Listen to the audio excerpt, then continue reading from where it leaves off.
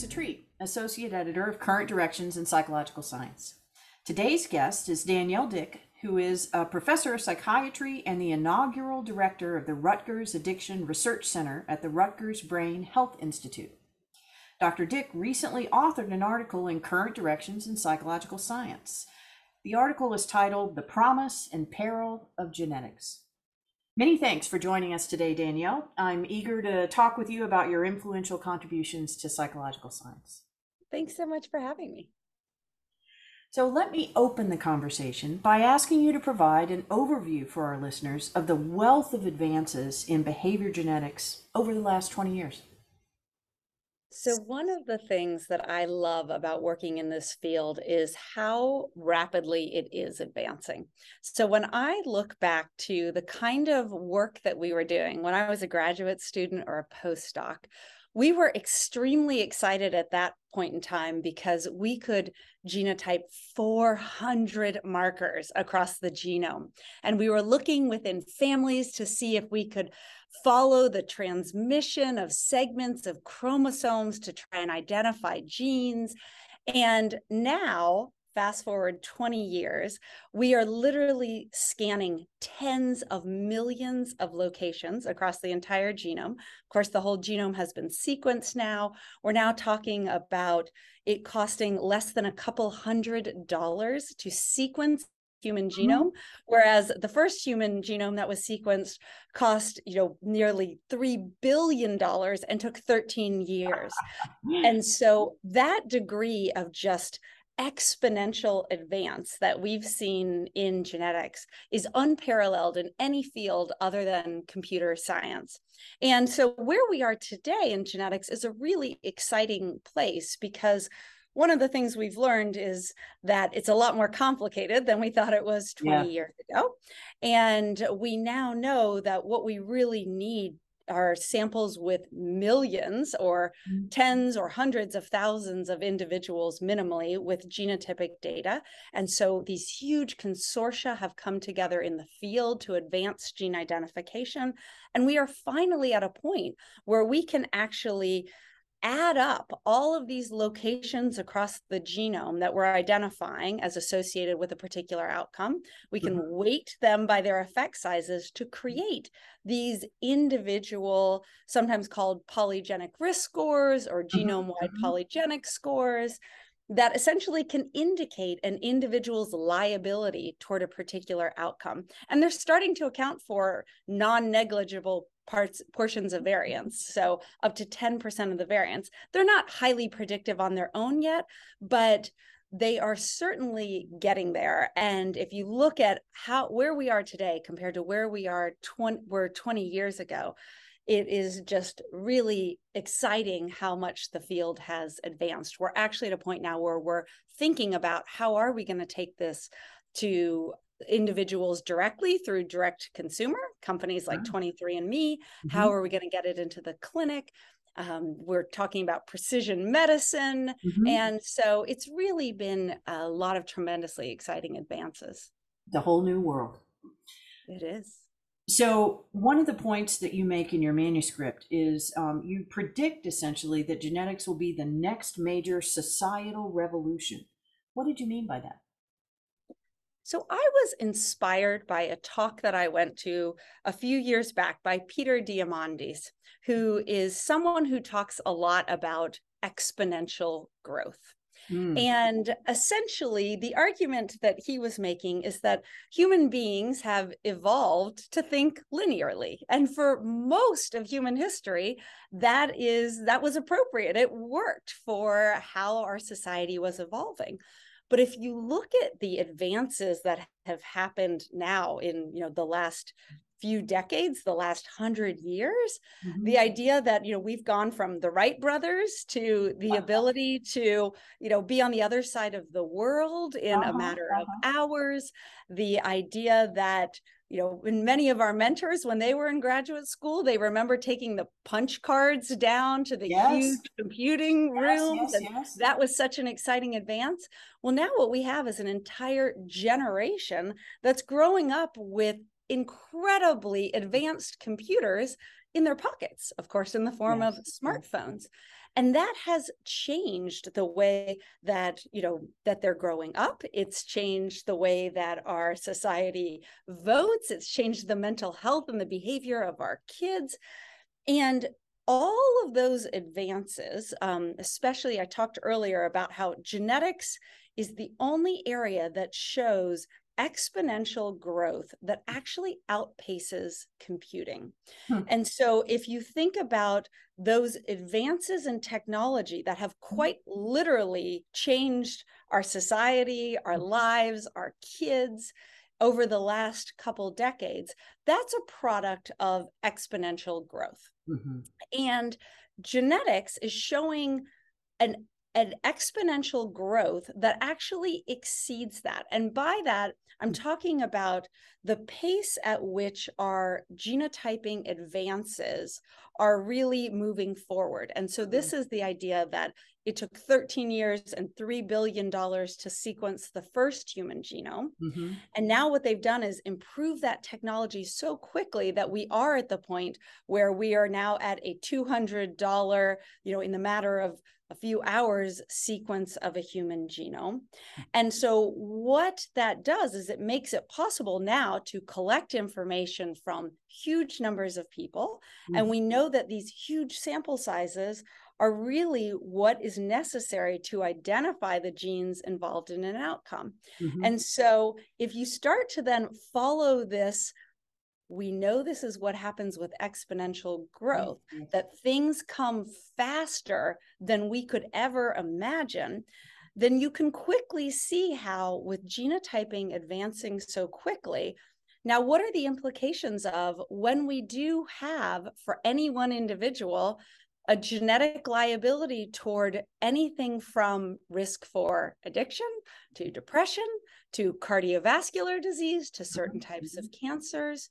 But not only that, we know that many social outcomes are influenced by genetic factors as well.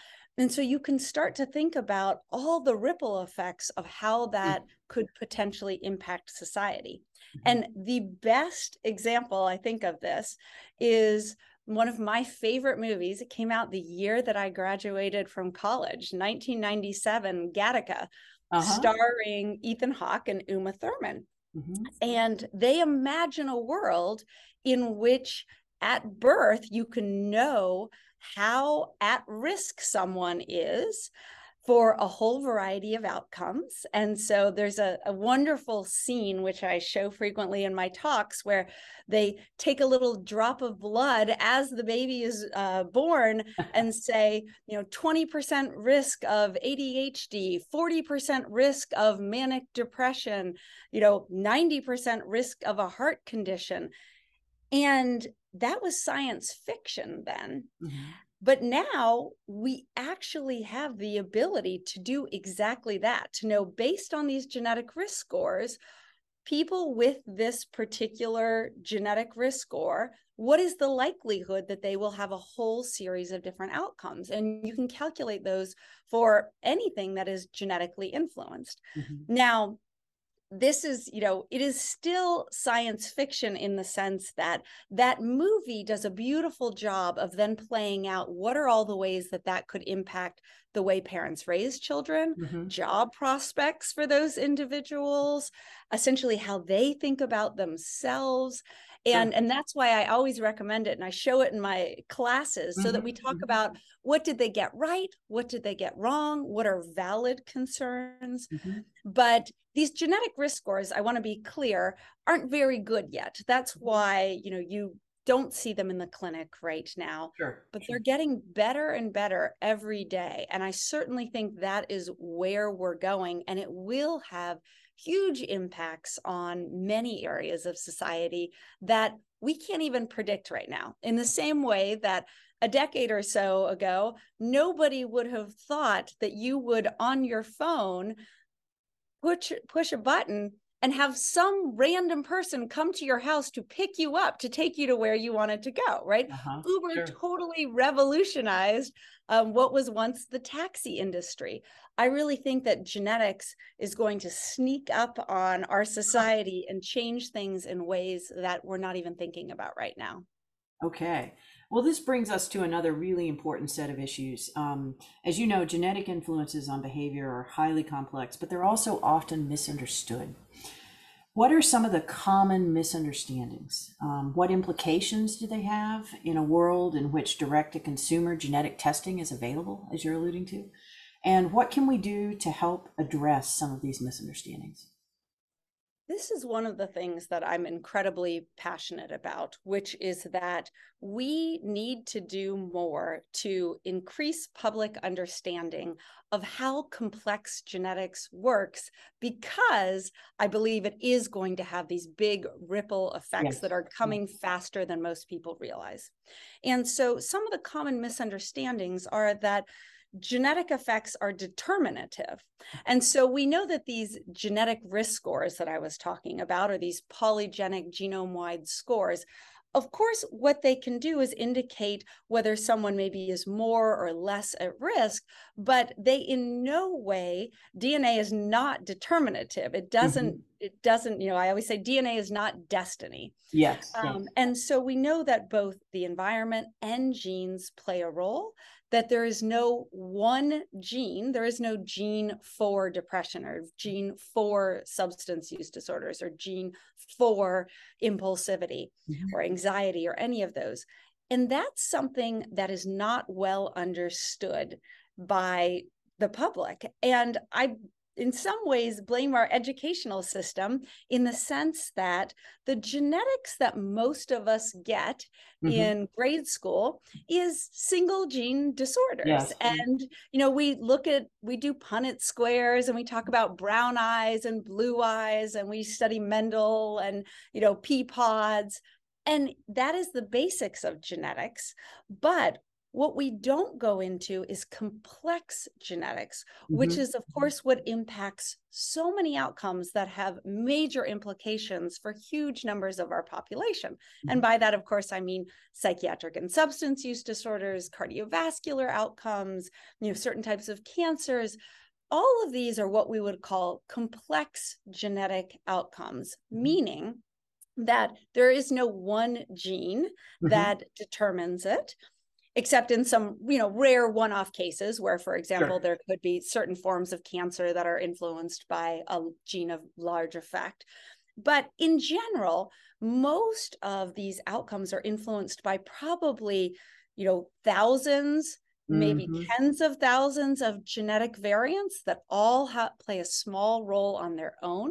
And so to understand risk, it's really how many of these risk enhancing and risk reducing variants do you carry? And that's where these overall polygenic scores come from. Most people are not taught that in grade school and sort of don't understand that.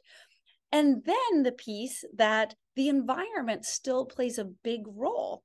And so you might be genetically at risk for something, but that doesn't mean that you don't still have agency and that there aren't still environmental preventative factors, interventions, treatments that can play a big role.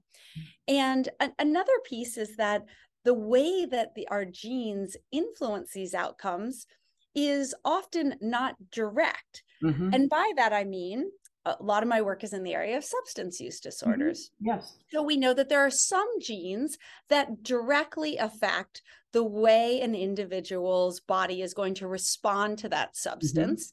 And that makes some people more at risk of developing problems with that substance than others. But the vast majority of genes that influence risk for substance use disorder are essentially genes that are influencing the way our brains are wired. And that impacts certain tendencies that we have, the way that we respond to reward, the way that we weigh immediate rewards versus consequences, things that we often will call somebody how impulsive they are. Of course, we know that there's lots of dimensions of impulsivity. Or how prone someone is to fear or frustration, how anxiety sensitivity. So our genes influence essentially this complex wiring of our brains, which impacts some of these behavioral tendencies, which of course then can impact our environments. It impacts the environments that we seek out, the way that we respond to particular environments. And so you could imagine someone who's more prone to sensation seeking. As they get older, they might be more likely to seek out other peers who are pushing the edge of the envelope. In adolescence, we know that often that involves substance use. So now all of a sudden you have a peer group that is introducing more substances to the environment. Maybe there's more access to substances. There is more social rewards from an acceptance of using substances. So that genetically influenced tendency can impact whether an adolescent ends up in a risk-enhancing environment, which could then lead to heavier patterns of substance use and eventually developing problems. And so I think, the misunderstandings are that genes are determinative, that there's just a small number of them, and many people don't understand these complex pathways by which our dispositions and our environments are intertwined and can sometimes create feedback loops that contribute to risk. But this also reminds us that environmental interventions can be very effective and important still, even when something is genetically influenced. So these are the kinds of things that I think are so important, not just for individuals who are studying psychology or maybe in a graduate psychology program to understand, but really for, everyone to understand when we are getting to a place where these things like genetic risk for impulsivity, for anxiety sensitivity, for substance use outcomes, when they are going to become available through direct consumer tests, which are coming, as well as in the clinic, as well as all these ripple effects of things we might not even be thinking about. In Gattaca, they have a funny scene where someone takes a hair and they get a printout to understand what that person is like when thinking about dating them.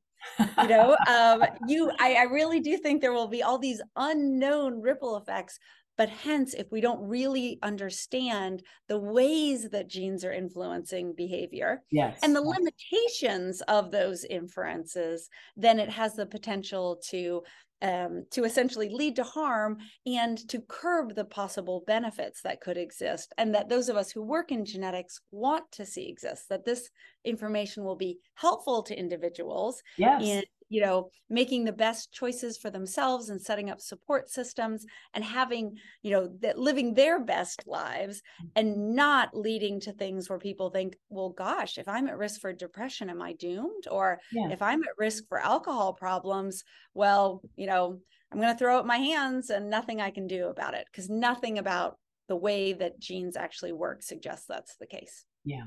Thank you so much for that incredibly helpful overview of some of these common misunderstandings and some of the kinds of things that will be important for us to consider moving forward as a society in terms of enhancing genetic literacy. So another issue that you discuss in the paper is a profound lack of representation in genetics research. Tell us more about this problem and how it affects what we know and how our knowledge is applied. This is a huge problem in many fields and in many areas of medicine, and genetics is no exception. And so if you look at the ancestral background of individuals who are in these large gene identification studies, so individuals from whom we have DNA and that are being used to find genes involved in particular outcomes, they are predominantly of European ancestry. And the reason that this becomes problematic is because we know that actually individuals of African ancestry have the most diverse genomes. So that's the birthplace of humanity. And you have more genetic variation in individuals of African ancestry than you do in individuals of European or even Asian ancestry. Because if you think about the history of the world, you have Africa being the birthplace of humanity. Over time, groups split off and migrate to other parts of the world. And so those groups essentially took a subset of the genetic variation. Mm-hmm. And so what ends up happening is that individuals of European ancestry only contain a subset of the genetic variants that exist around the world globally. And because they are the ones who are most represented in these gene identification studies, it means that we're probably missing genetic variants that are very important for health-related outcomes in individuals of different ancestral backgrounds. Mm-hmm. And in addition, in our gene identification studies, what we're often doing is finding locations that are nearby the causal variants, but not actually the place in the genome where there is a direct biological effect. And we're able to do that because locations in the genome that are close together tend to stay close together. They're less likely to get separated in the mixing and matching of chromosomes that happens when you have sperm and egg come together to form new gametes and new genetic makeup in individuals. And so because of that, we can essentially create these genetic risk scores by tapping into locations that might be near those causal variants. We don't have to be directly at the causal variant. But for individuals with different ancestral backgrounds, if you're not at the causal variant, they might have something different that's nearby the causal variant. So that's another reason that these polygenic scores I was talking about that are going to become so widely used, they're not as good in individuals who have a different ancestral history than the people who are being used in those gene identification efforts. So we both could be missing things, but also the things that are, likely going to be the same across all individuals, the actual biological causal things, they might be on a different background. And so we're not doing as good of a capturing them in individuals from different ancestral backgrounds. So for both of these reasons, what it means is that essentially our ability to predict an individual's liability for a certain outcome, and if we're thinking about health-related outcomes, to predict how at risk you might be so that we can intervene or treat appropriately. Pharmacogenomics is another area I haven't talked about, but of course it's looking at how people might break down drugs differently, and so that you can target treatments, pharmaceutical treatments more effectively. So all of these things that are genetically based, they are going to work best for the individuals who are in those studies from whom we are generating this knowledge. And that is disproportionately individuals of European ancestry at this point in time. Now, there's a number of reasons as to why there is this, disproportionate representation. Some of it is just logistical. A lot of these studies were done in Europe, where there was a lot of money in biomedical research, or in the United States, where there were disproportionately white individuals participating in research. But some of it, of course, is related to the systematic abuses that have happened to individuals of color by our medical community, and distrust in genetics research. And so these are wrongs that we need to right, because what is going to happen is that the advances that we're seeing in genetics are going to disproportionately benefit individuals who match those who have been in our research studies. And they will not be as effective for individuals with different ancestral backgrounds, which of course can have the effect of further perpetuating health disparities. And so this is something that in genetics we are talking about a lot now, which I see as, a really important advance too, because candidly, 20 years ago, no one was talking about it. We didn't recognize it. It's something that our field is ashamed of and should be, but now we recognize this as an issue. it's going to be an uphill battle. And I say that in the sense that it is extremely expensive still comparatively to collect, deep phenotypic information from individuals, genotypic information, even at $200 a sample, which we're talking about for sequencing, or less if you want to just do a GWAS chip, which is even more cost effective now. But still, when you are talking about needing millions of individuals to catch up to the numbers of individuals we have of European ancestry, that adds up really quickly. And that's a lot of money. As we all know, there's only a limited amount of funding from the National Institutes of Health, and they have many priorities.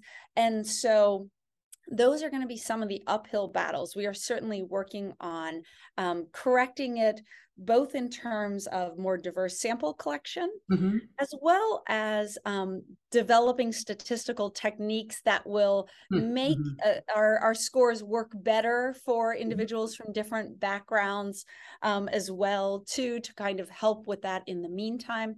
And then the last piece is that we really need to diversify the scientists in our field for many of the reasons that I mentioned before, systematic abuses that have happened with individuals in genetics.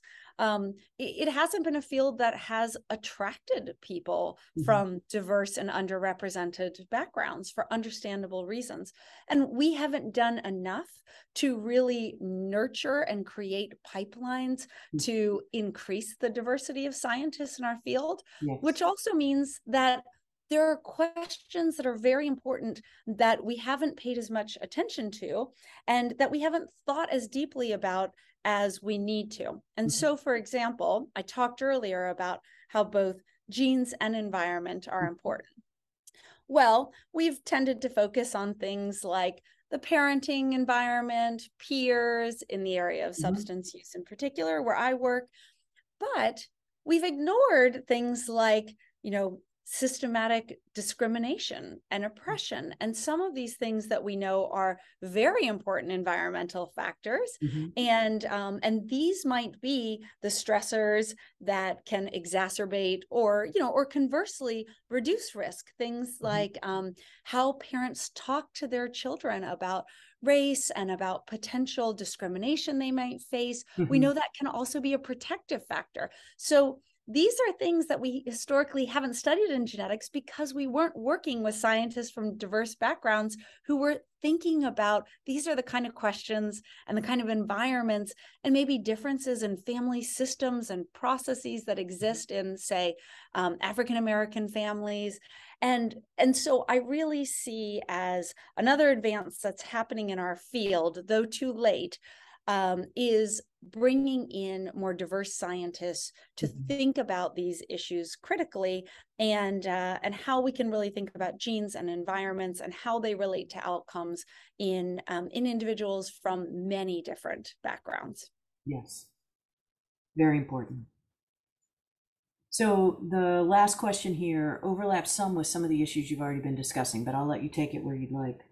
The provision of information about genetic susceptibility to various disorders raises a host of ethical, social, and legal issues. What do you see as some of those key issues? How do you think we should address them?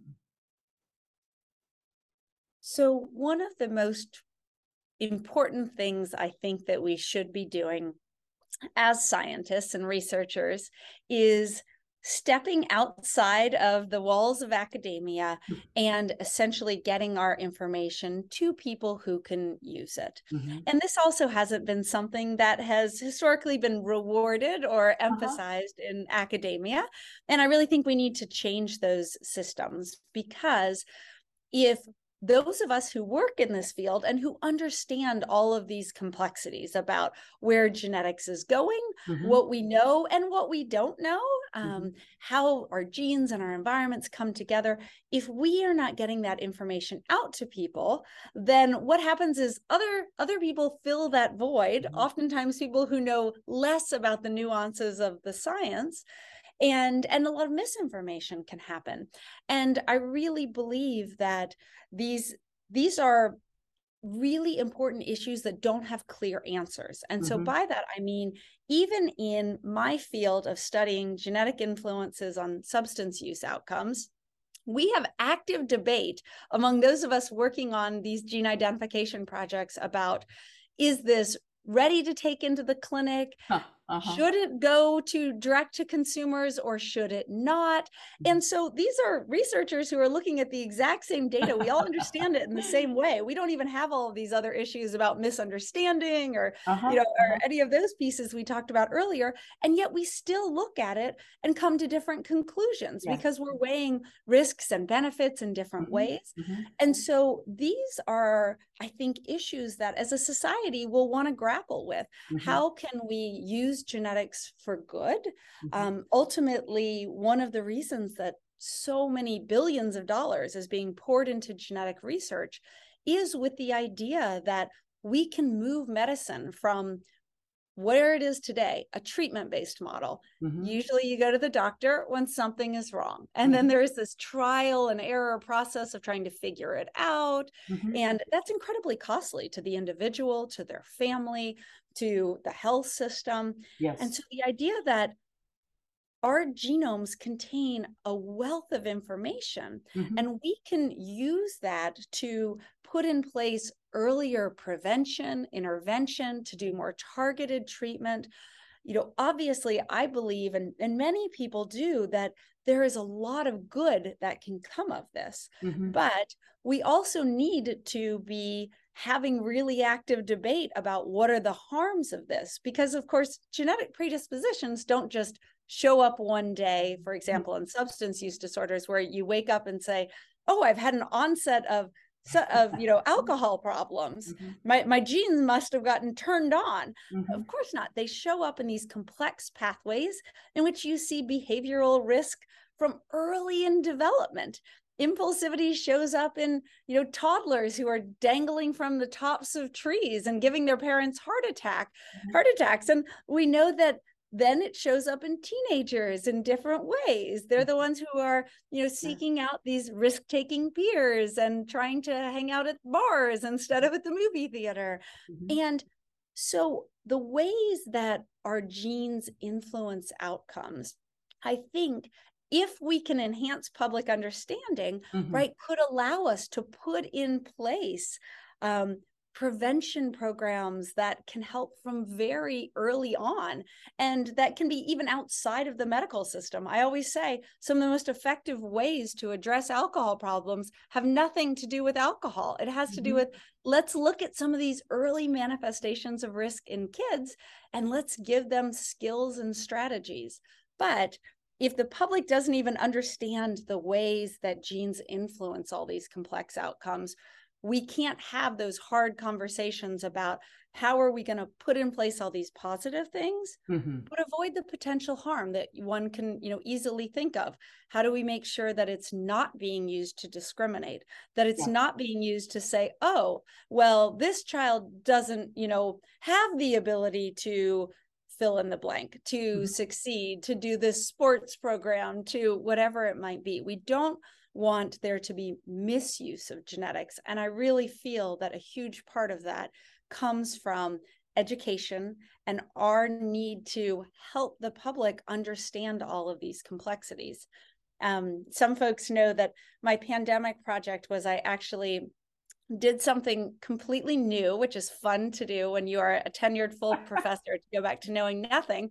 And I wrote a popular press book, a trade book. It came out from Penguin Random House last fall, called The Child Code. And it's about the ways that genes influence kids' behaviors, and then for parents to help understand kind of different behavioral traits in their kids, and what are things that you can do to essentially help your kids learn skills that might not come to them naturally.